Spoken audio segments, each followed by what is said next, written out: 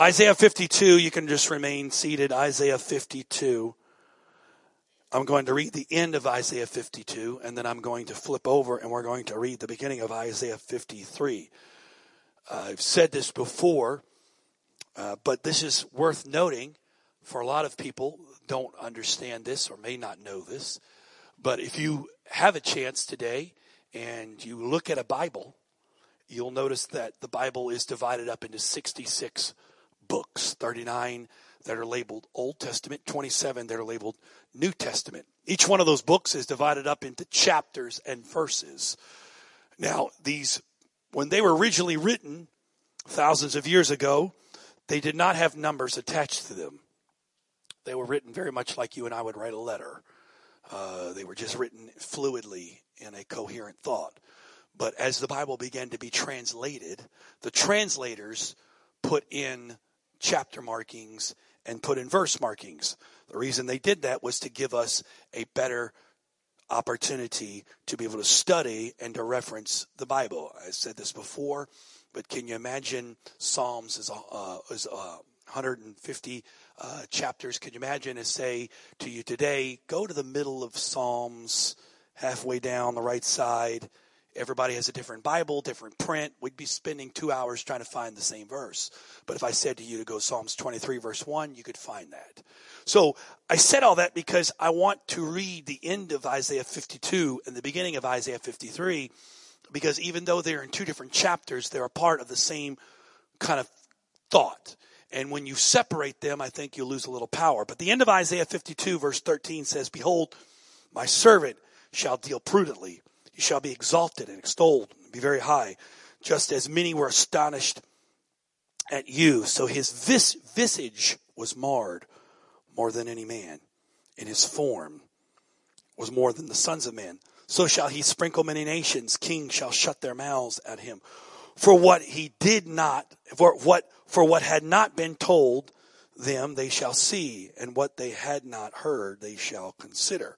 Now, if you go with me over to the beginning of the next chapter, verse 1, who has believed our report? And to whom has the arm of the Lord been revealed? For he shall grow up before them as a tender plant, and as a root out of dry ground. He has no form or comeliness that we would see him. There's no beauty that we should desire him. He is despised and rejected by men, a man of sorrows and acquainted with grief. And we hid, as it were, our faces from him. He was despised, and we did not esteem him. Surely he has borne our griefs and carried our sorrows. Yet we esteemed him stricken, smitten by God, and afflicted. But he was wounded for our transgressions. Can I get one amen on that? He was bruised for our iniquities. The chastisement for our peace was upon him, and by his stripes we are healed. Can we say thank you, Jesus, for that one? Amen. I want to read this again, though, but I want to read it in the New Living Translation to give a little more of a modern take on this same passage of Scripture. The New Living Translation for Isaiah 52 says, see, my servant will prosper. He will be exalted. But many were amazed when they saw him. His face was so disfigured, he seemed hardly human. And from his appearance, one would scarcely know he was a man. And he will startle many nations. Kings will stand speechless in his presence, for they will see what they had not been told, for they will understand what they had not heard about. Verse 1 of chapter 53, who has believed our message? To whom has the Lord revealed his powerful arm? My servant grew up in the Lord's presence, like a tender green shoot, like a root in dry ground. There was nothing beautiful or majestic about his appearance, nothing to attract us to him. He was despised and rejected, a man of sorrows, acquainted with the deepest grief. We turned our backs on him and looked the other way. He was despised, and we did not care. Yet it was our weakness he carried. It was our sorrows that weighed him down. And we thought his troubles were a punishment from God, a punishment for his own sins. But he was pierced for our rebellion, crushed for our sins. He was beaten so that we could be whole. He was whipped so that we could be healed. I got to just read that one more time. He was beaten so that we could be whole. He was whipped so we could be healed. Our world today is absolutely enamored with image. People spend thousands of dollars just on image. People go and buy a car to project an image. You buy clothes to project an image. You do your hair a certain way, or lack thereof hair a certain way, to project an image. We do things because we have become a very imaged, conscious society. I've said this before, and I'll say it again to make sure you understand clearly what I'm saying. I'm not a social media basher. I think there's great things about social media, but the problem with social media is it has even furthered our fascination and sort of our obsession with image. They call a lot of people on Instagram that are popular, they call them influencers. And they're influenced because of their image. And because of this, we have elevated image greater than character. We walk through the checkout lines of the grocery store and we are enamored with the image of a star without ever taking and weighing the character of that star. And we know this because if you read about their lives, their marriages are a mess. They're addicted. They're full of addiction. They're all over the map. But it doesn't matter because their image is okay. Politicians, and I'm not here to make a political statement, but we all understand. Most of us are sort of aware of the climate of our world. Politicians promise character, but really in the end, they protect their image. And so image has become something that we're enamored with. And the problem with that is like anything that we're exposed to, because we are real people living in a real world, we take the world's view and bring it into the church. Because the church was truly designed by God to influence the world, but as the church has become more watered down, the world influences the church. And because of that, we find that the church has become enamored with image. Now, I'm not saying today there's something wrong with trying to look nice. I'm not saying there's something wrong with spending a few moments in the mirror before you show up today to make sure there's nothing in your teeth, that your hair is somewhat together, that you look somewhat decent, that your clothes match. There's nothing wrong with that. I'm not saying that we just let ourselves go. Well, he talked about images, we're just going to let ourselves go. I'm not saying that. I don't think your work would appreciate you showing up tomorrow just free as a bird. Hair undone, teeth not brushed, wearing whatever you picked up off the floor, smelled. Sounds good to me, smells good to me, let's wear it. Why? I'm not worried about image. Let's not go down those roads. But the problem is that if we're not careful, we allow ourselves to focus more on letting God give us a better image than we do working and letting God work on character. And because of the world we live in, we're all about image. And because of that, now churches, and I'm not saying this to bash churches, so don't take it as I'm against any church. I'm just making a statement. I do follow these things. I do look at these things, and I know there's a lot of sincere out there, but I've watched how churches have become enamored with projecting image. But here's the problem. When I go back and I begin to really look at Scripture, Jesus did a lot of things to not get you to look at his image.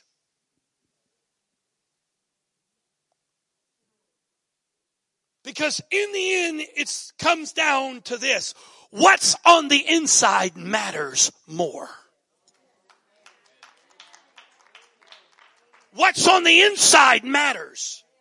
We'll spend thousands of dollars trying to make the outside okay, but we won't spend 1 minute in prayer to check the inside to make sure the inside's okay. We'll spend hours in the mirror making sure that every single hair on your head is in place. Or in my case, I spend hours making sure they look out of place but in place. But we won't stop for just a moment to say, God, search my heart. Know me and my ways. If you see anything in me, Lord, take it out of me, because I don't want someone to look at me and say, wow, what a person, but I've got junk living on the inside. Because what's on the inside matters.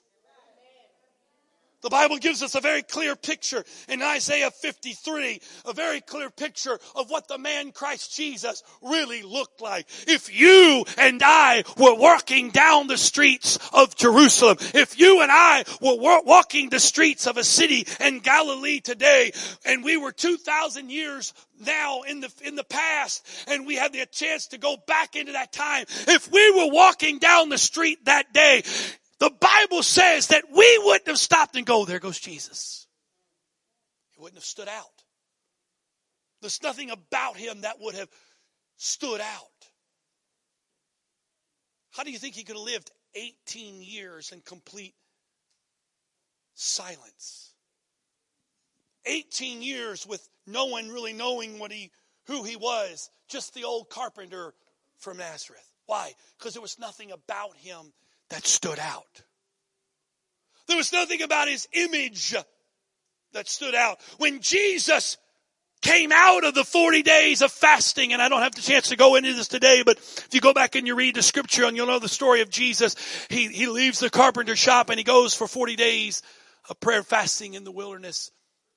And he comes out of that after 40 days of prayer and fasting, being tempted of Satan 3 times. And he shows back up to John the Baptist. And when he shows up to John the Baptist looks at him and declares, behold, the Lamb of God, who takes away the sin of the world. Now, I want you to look at this for a moment, because this is important. And some of you, I can tell you think I'm going this way, but you better put something on, because I'm going to yank the wheel back the other way. So don't jump ahead of the story.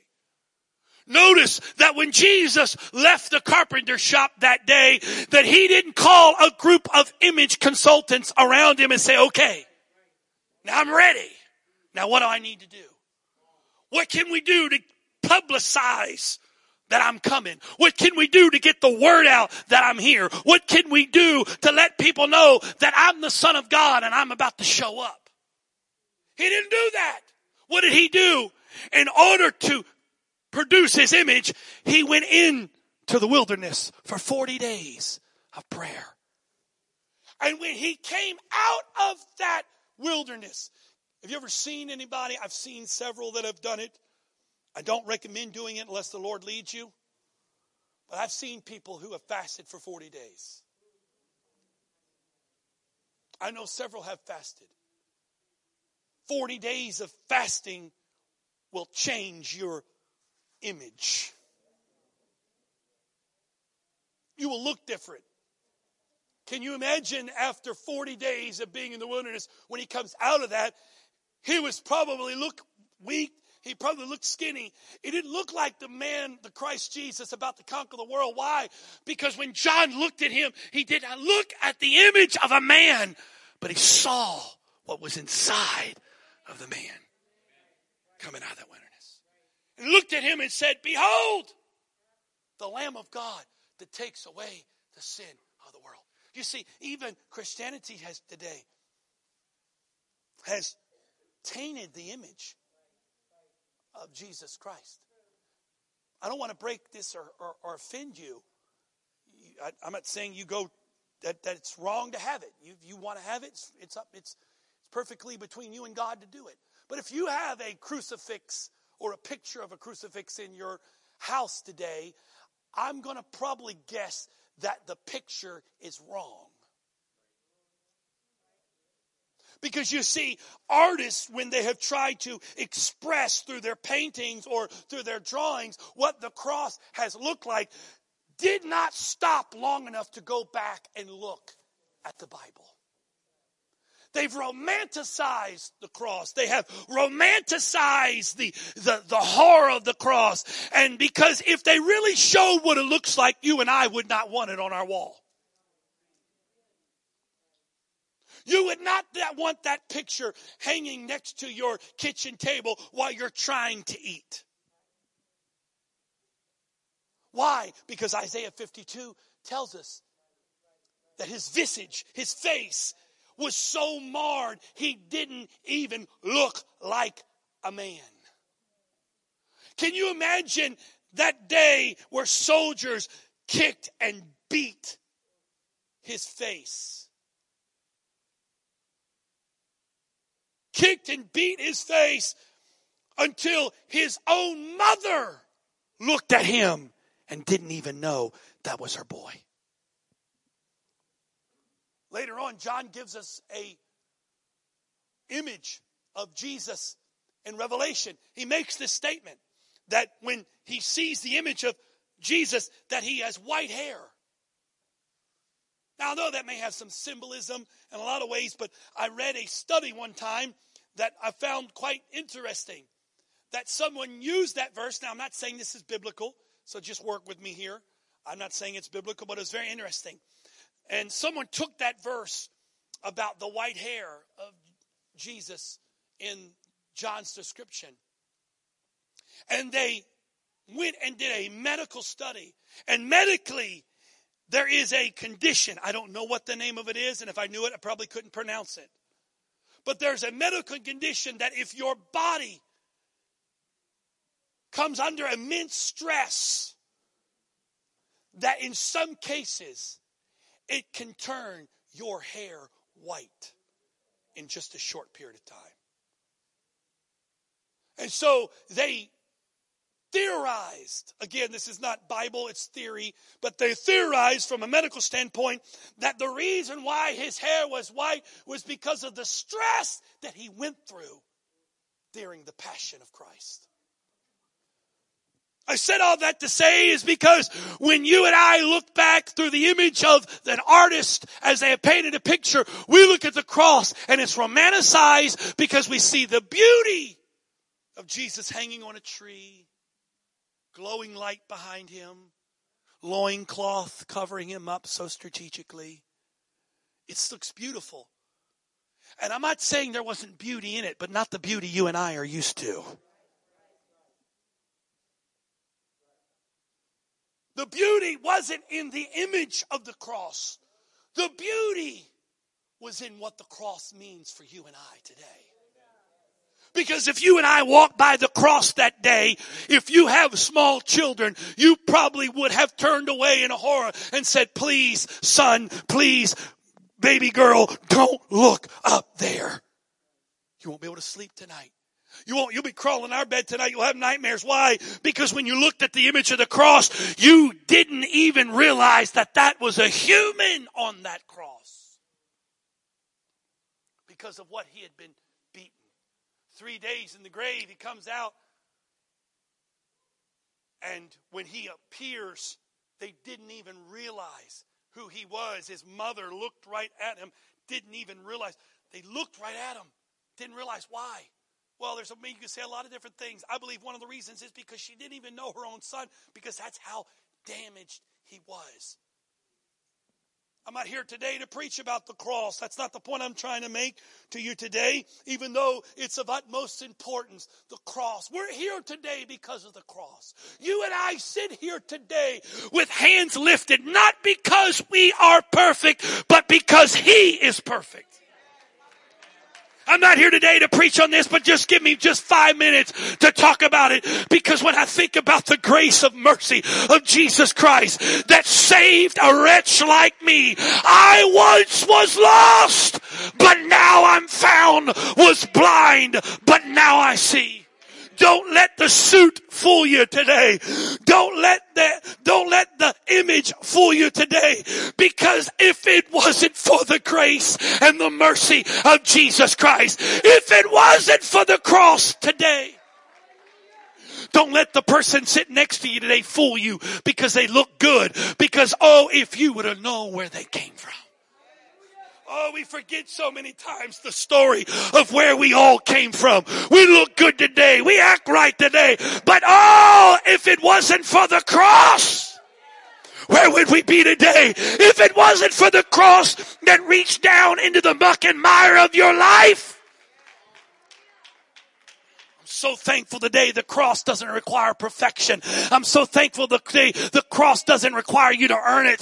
The cross doesn't require you to have to outweigh your bad with a bunch of good, because you know what? You can never do too much good to outweigh your bad. I hate to break it to you, but if you think you can outrun your past by doing good, that's a treadmill you're never going to get off.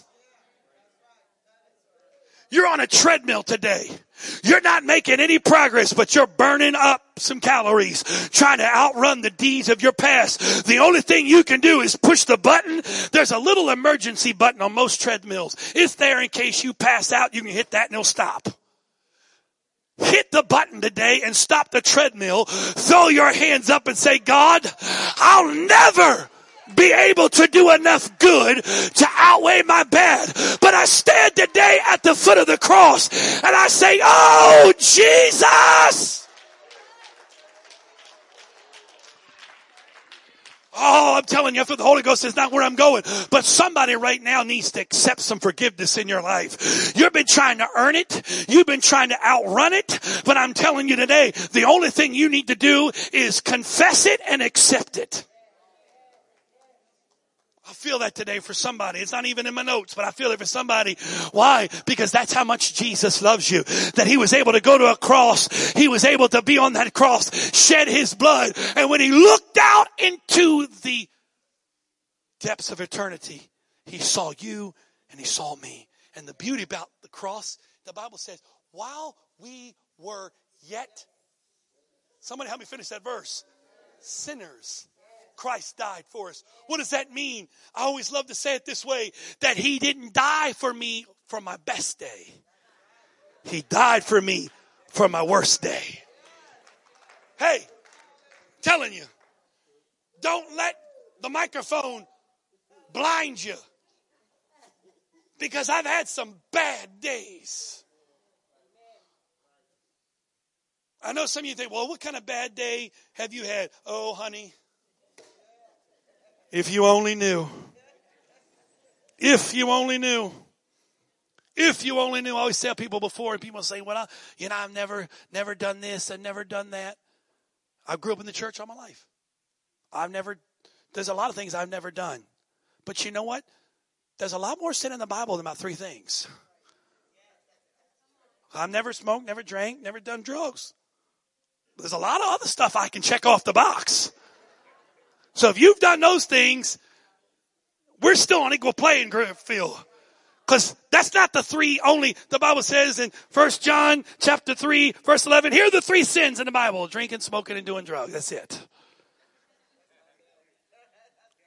Because I may not have done those things, but I got a long list of other stuff. I don't stand here today because of perfection. I stand here today in imperfection because he is perfection. I wish somebody would just hear me for a moment today. We're about to change and go to a different direction. But I wish somebody would hear what I'm trying to tell you today, because you're letting the devil keep you where you are, because all he wants to do is keep bringing up your mistakes, keep bringing up your failures, and keeps you where you are, because you never can feel like, I'll never be able to do enough good to outweigh my bad. I will say he's right. Help me help somebody here for a second. The next time that voice gets on your shoulder and says, you're no good, you'll never be any good, try this. Tell them, say, you know what? You're right.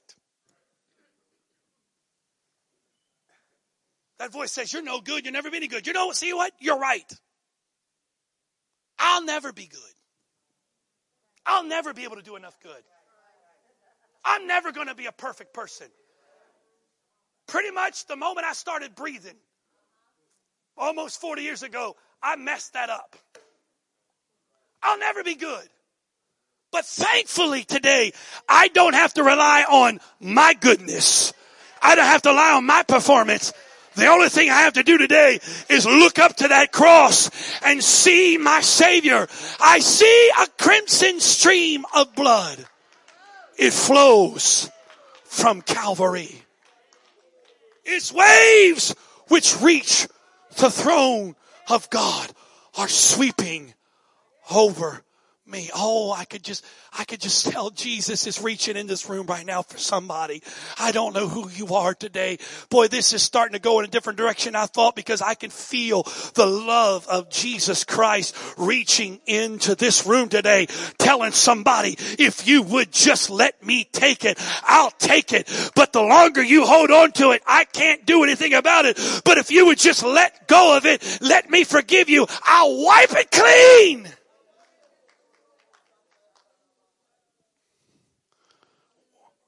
What's in you matters. We looked at Jesus. The Bible gives us descriptions in Isaiah 52 and 53. The first one it gives us in Isaiah 52 says he was ugly. He didn't look human. And then Isaiah 53 tells us that he was comely. Literally, it says there was nothing beautiful or majestic about his appearance. Nothing to attract us to him. There was nothing about him that stood out. Because it wasn't what he looked like that made the difference. It was what was inside of him that mattered. You see, this was a pattern that played over and over and over and over and over and over and over in Scripture. Prophet shows up at the house of Jesse and looks at all the strong, able-bodied men and said, these have got to be the king. And God said, none of them. And he looks at the dad and says, you got any more boys? He said, I got this one. But he's ruddy. In fact, he's no more than just a shepherd. And Samuel said, go get him. When he walked in, God said, that's the king. In fact, I know of one occasion, the Bible really gives us a description of how good someone looked. And that was Saul. The king, the first king of Israel. Go back and read it. The Bible says he stood head and shoulders above every man. He was fine to walk behind, as they say. Look how it showed for him. His image was good, but his character cost him in the end. I'm trying to tell you today, I'm not saying we got to get rid of image. I'm just trying to say what's in you matters. Because you know what? Today, if you are about image, this is not the church you're going to like. Because let's be honest, we're not really an image-conscious church.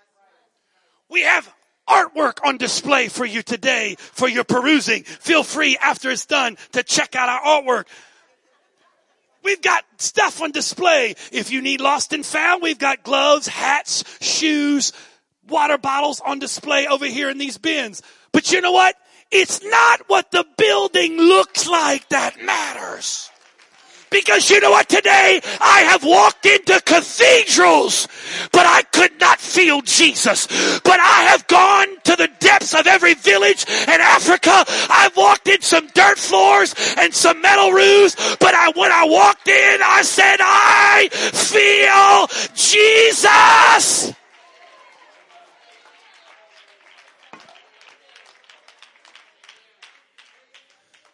I want you to imagine this for a moment. Imagine this.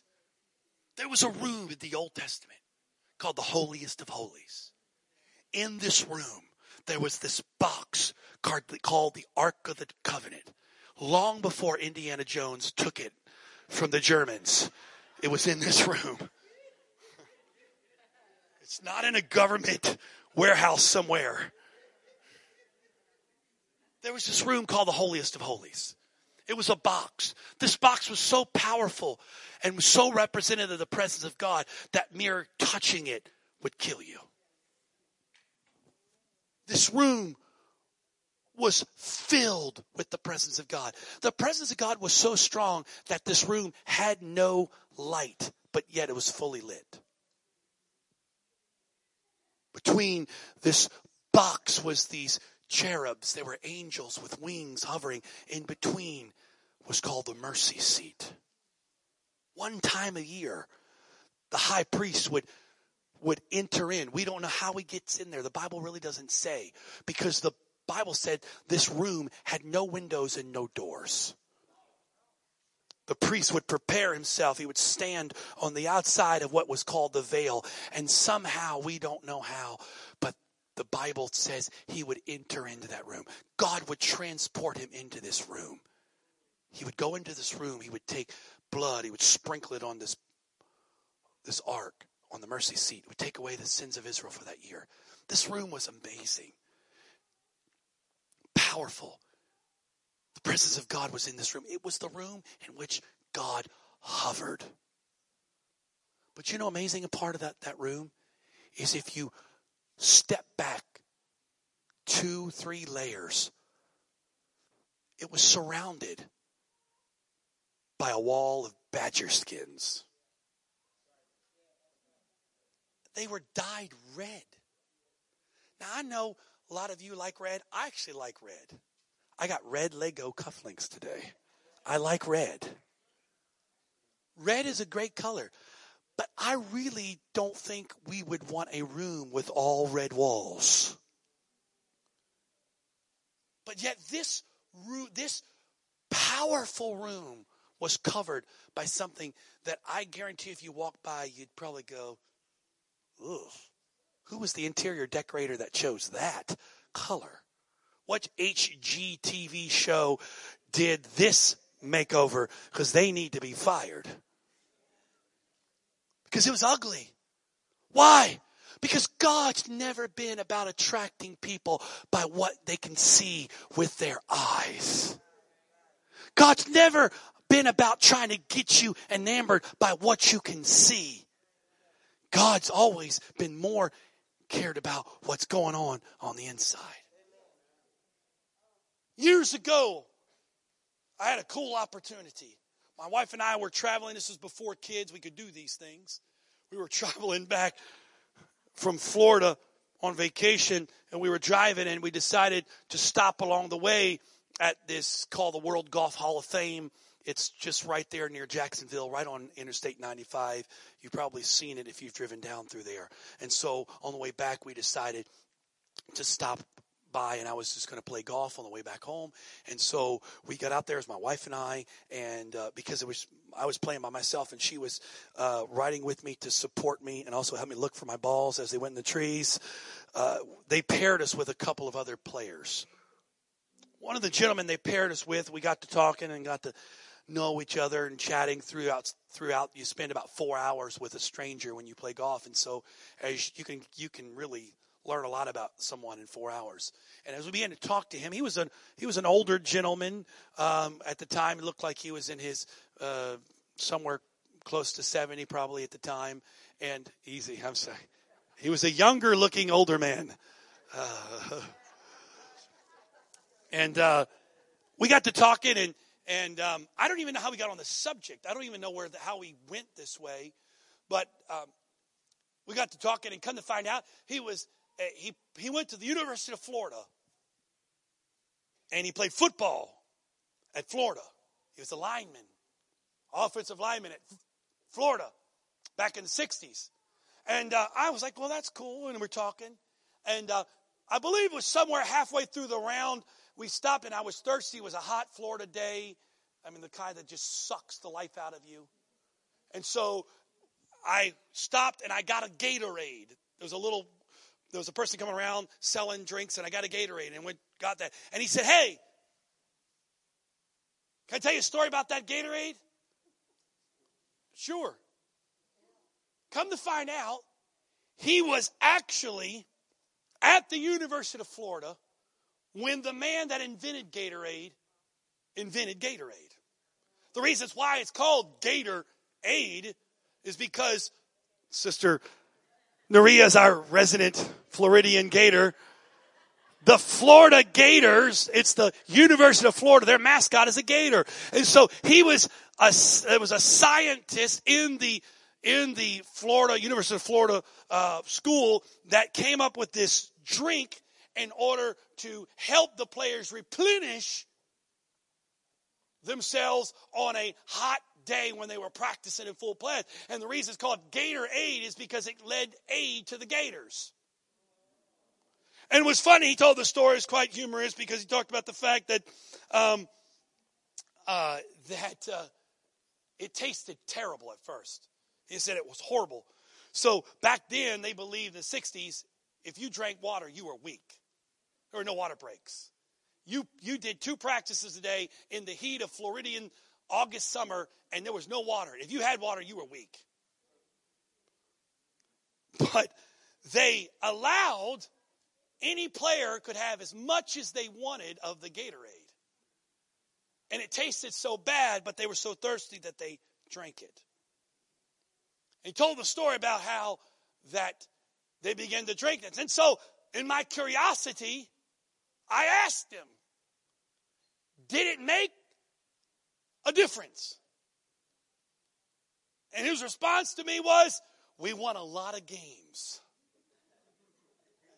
And there's a famous story that during this period of time where the Florida Gators were drinking this Gatorade, that they went to the 1967 Orange Bowl.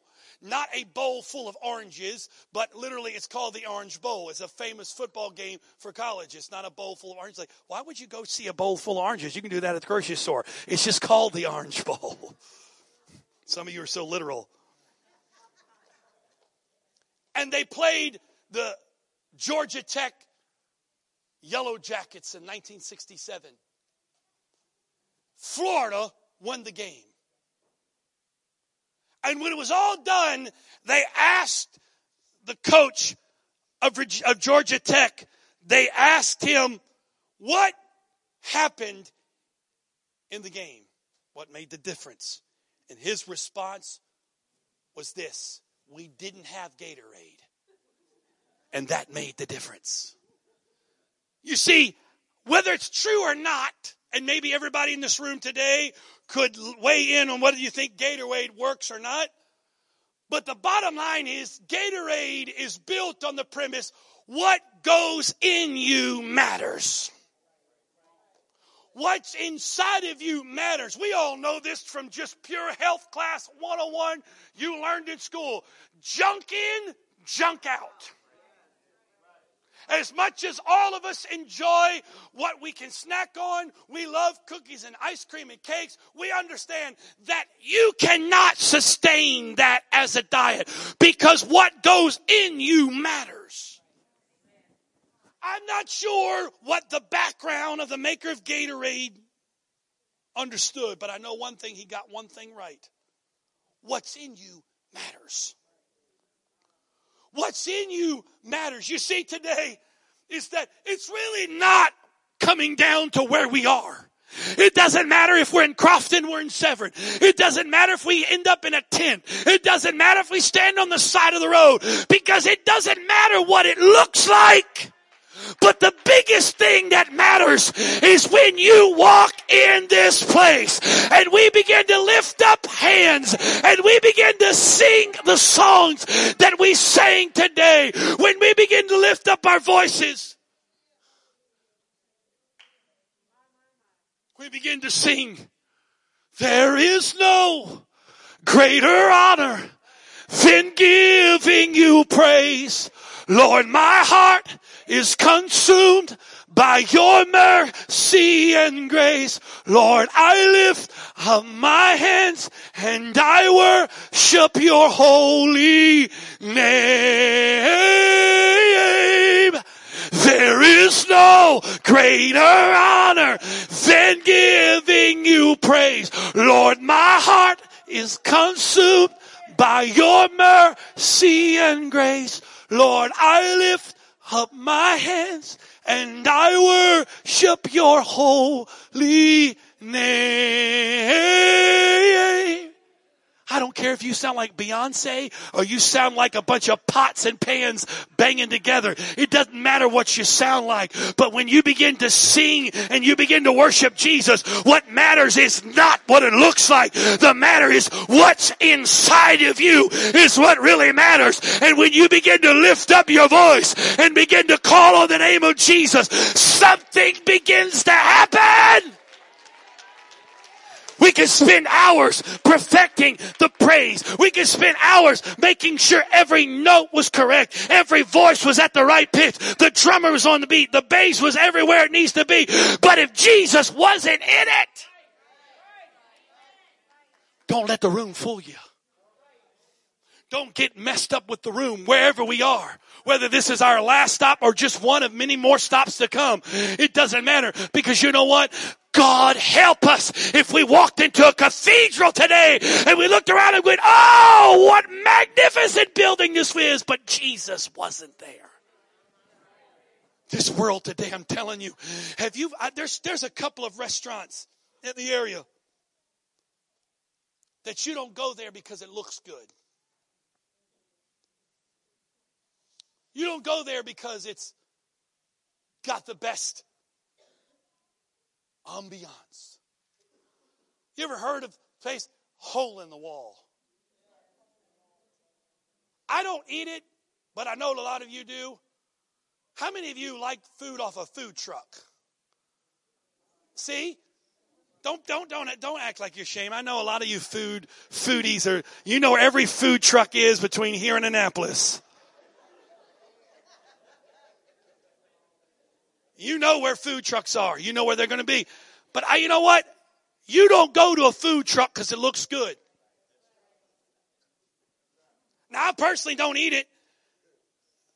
But I know we were up there a couple years ago with a friend of ours in New York City. New York City, they got those carts on the side of the street. They're just cooking anything. And people just line up to eat that stuff right off that cart. Exhaust fumes blowing on it. Stuff everywhere, floating in the sky. They eat it. Why? Because you know what? It really doesn't matter what it looks like. All they care is it good, and they like it. Because you know what? I have been in a couple of situations where it was fine dining. But when I got my fine dining, I wanted to send it back. Because it was way overpriced and it was not good. Years ago, Bishop and I were in Singapore and they were very kind. There was a man there that wanted to honor us and take us out to eat. So he took us to this restaurant. It was exclusive. It was a club. It was a restaurant inside a club, and you could only get in there if you were with a member of the club. So we got up in the club. Hey, see, I could go to the club. I was up in the club. Bishop and I, can you imagine Bishop and I? We were rolled up in the club. Whoop, whoop, whoop. So if you ever say, well, my pastor don't go to a club, you got to make sure you say that right, because we were in the club. Bishop and I were rolling in the club. So they took us in this place. And it was such a nice, this was fine dining. I was way over my head. It was one of those places I felt ashamed to order a Coke. Because it was like, we don't, Coca-Cola is beneath us. But so we had this private room.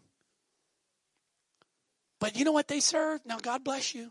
If you like this kind of stuff, let the Lord be with you. But they just brought out stuff. You didn't even order. They just kept bringing stuff to you. And one of the fine cuisines they brought out was, I wish it was snails. It was jellyfish. Now, I know some of you adventurous eaters love that stuff. Personally, when it comes to eating, I know my lane and I stay in my lane. I'm not a picky eater. I just know my lane. So don't call me picky. I just know my lane. I know it works, so I stay in my lane. And jellyfish is not in my lane. I don't even think it's on my road. I didn't even pass that exit. And when I saw the jellyfish, it looked like a jellyfish cut up. And amazingly, it tasted just like I thought a jellyfish probably would taste. It was cold. It was slimy. It was juicy. It was salty. I don't know if it was raw, but it wasn't cooked very well, cooked very much. Thank God. You know what? You can eat a lot of stuff with Coke. So for every bite of jellyfish, I drank a whole can of Coke. Didn't even taste it. I said all that to say that I would rather go to a hole-in-the-wall food truck than to fine dining. Why? Because it's not really the image that matters. Some of you would do so much in your life today if you walked out of here focusing more about what is going on the inside than what you're doing on the outside.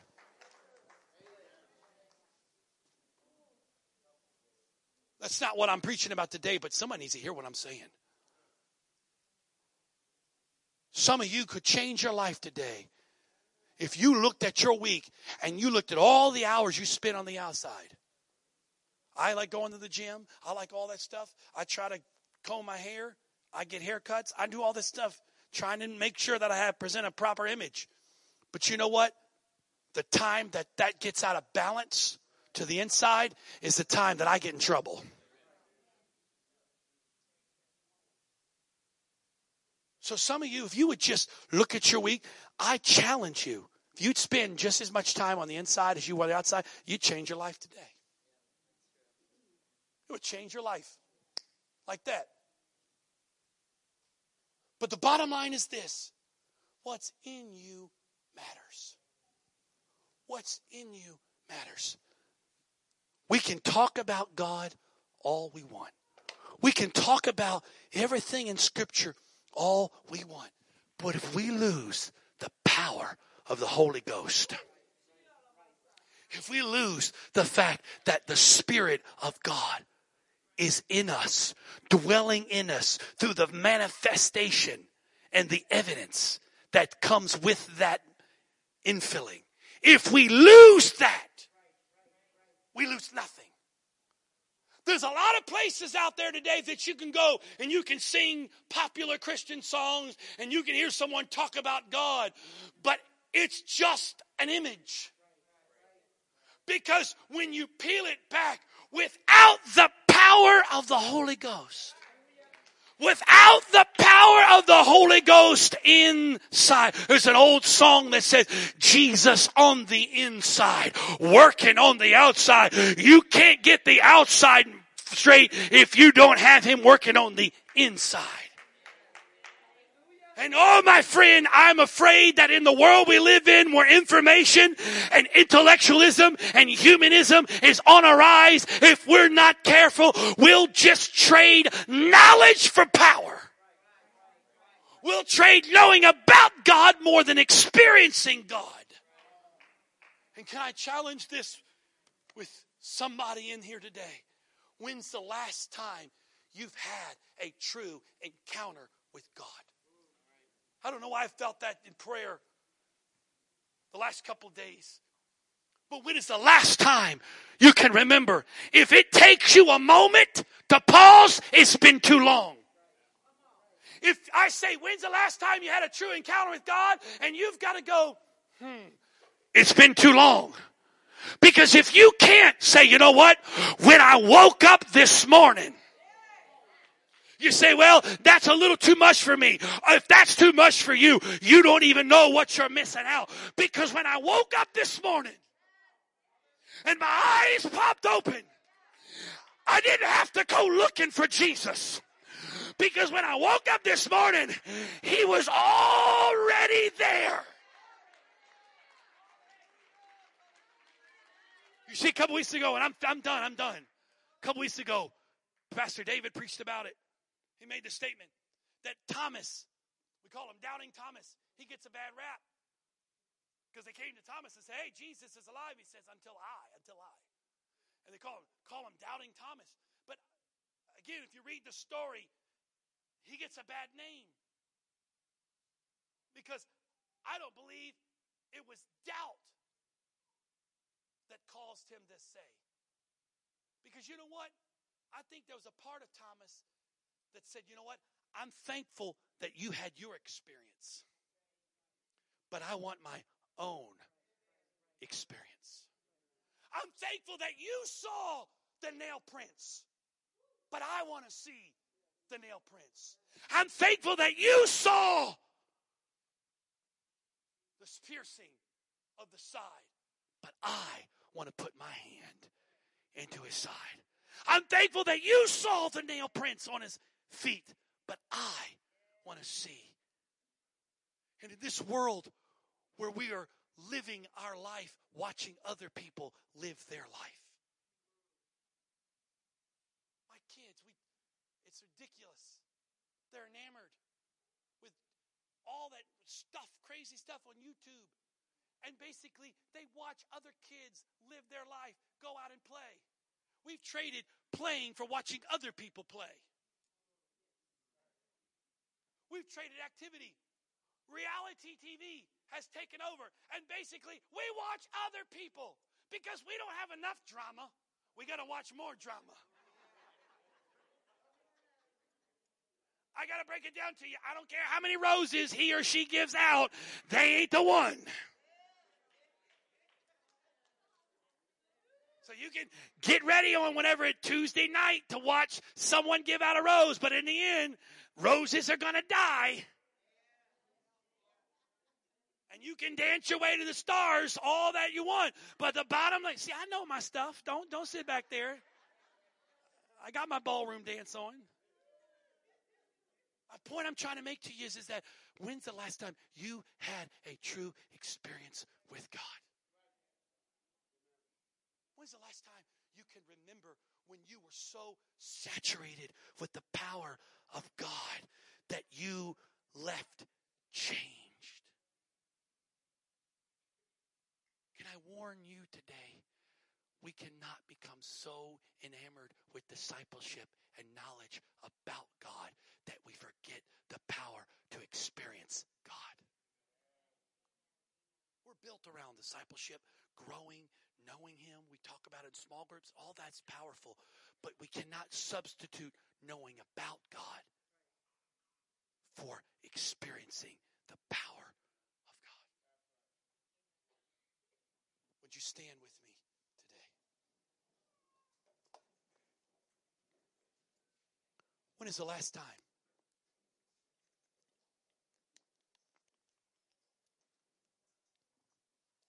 When is the last time you've had an experience with God? I don't do this today.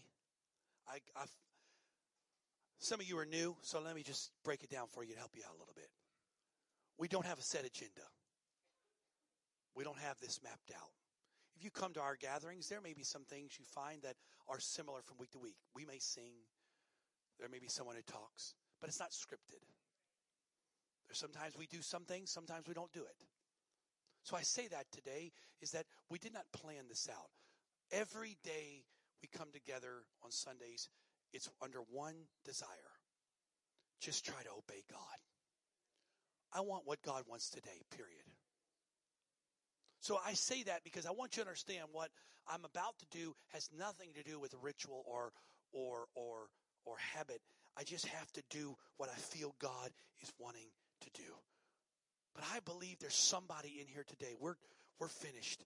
But I believe I cannot shut down and move on without this opportunity.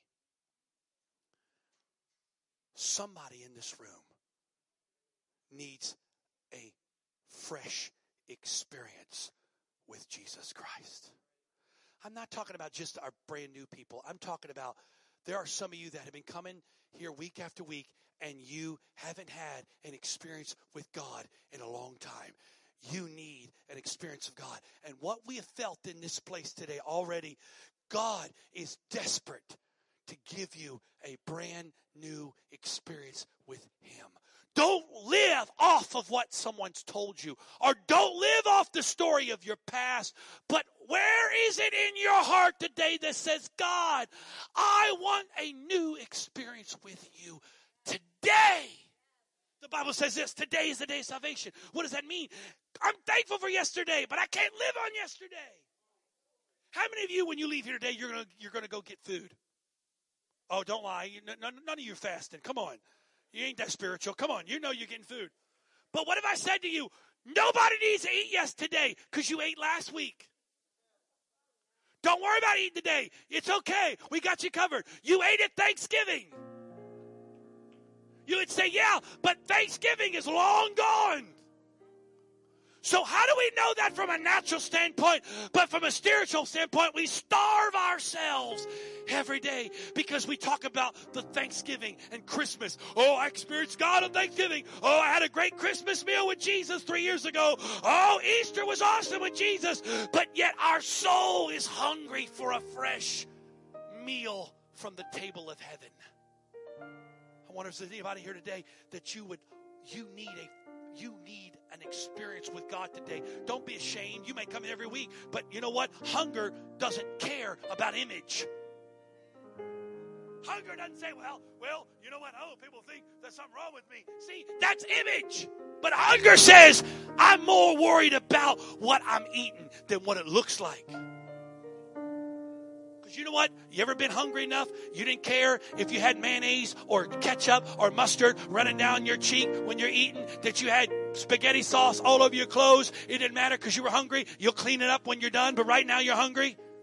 Is there anybody here today that you're willing to get out of your seat and just come down here, lift your hands and say, God, I want a brand new experience with you today, right here, right now, in this moment. Come on, somebody needs to respond. God's been reaching in this room for the last hour and 45 minutes, and somebody needs to say, hey, maybe you can turn to your neighbor next to you and say, listen, why don't you and I go down together and let's have a brand new experience together.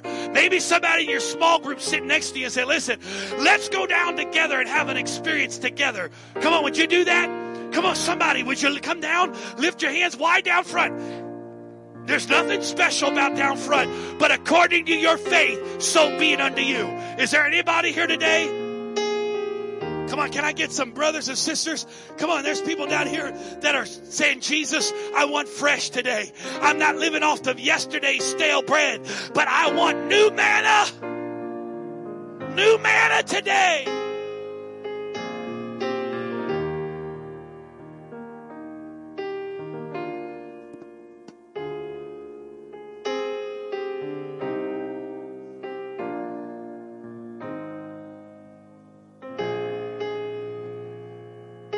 In the name of Jesus. Come on, just for another moment, we're done. But just for another moment, can you just be sensitive to those around you? The power of God, the presence of God, the love of Jesus Christ is in this place. Jesus is in this place. Would you just respond to him as he responds down now? In the name of Jesus.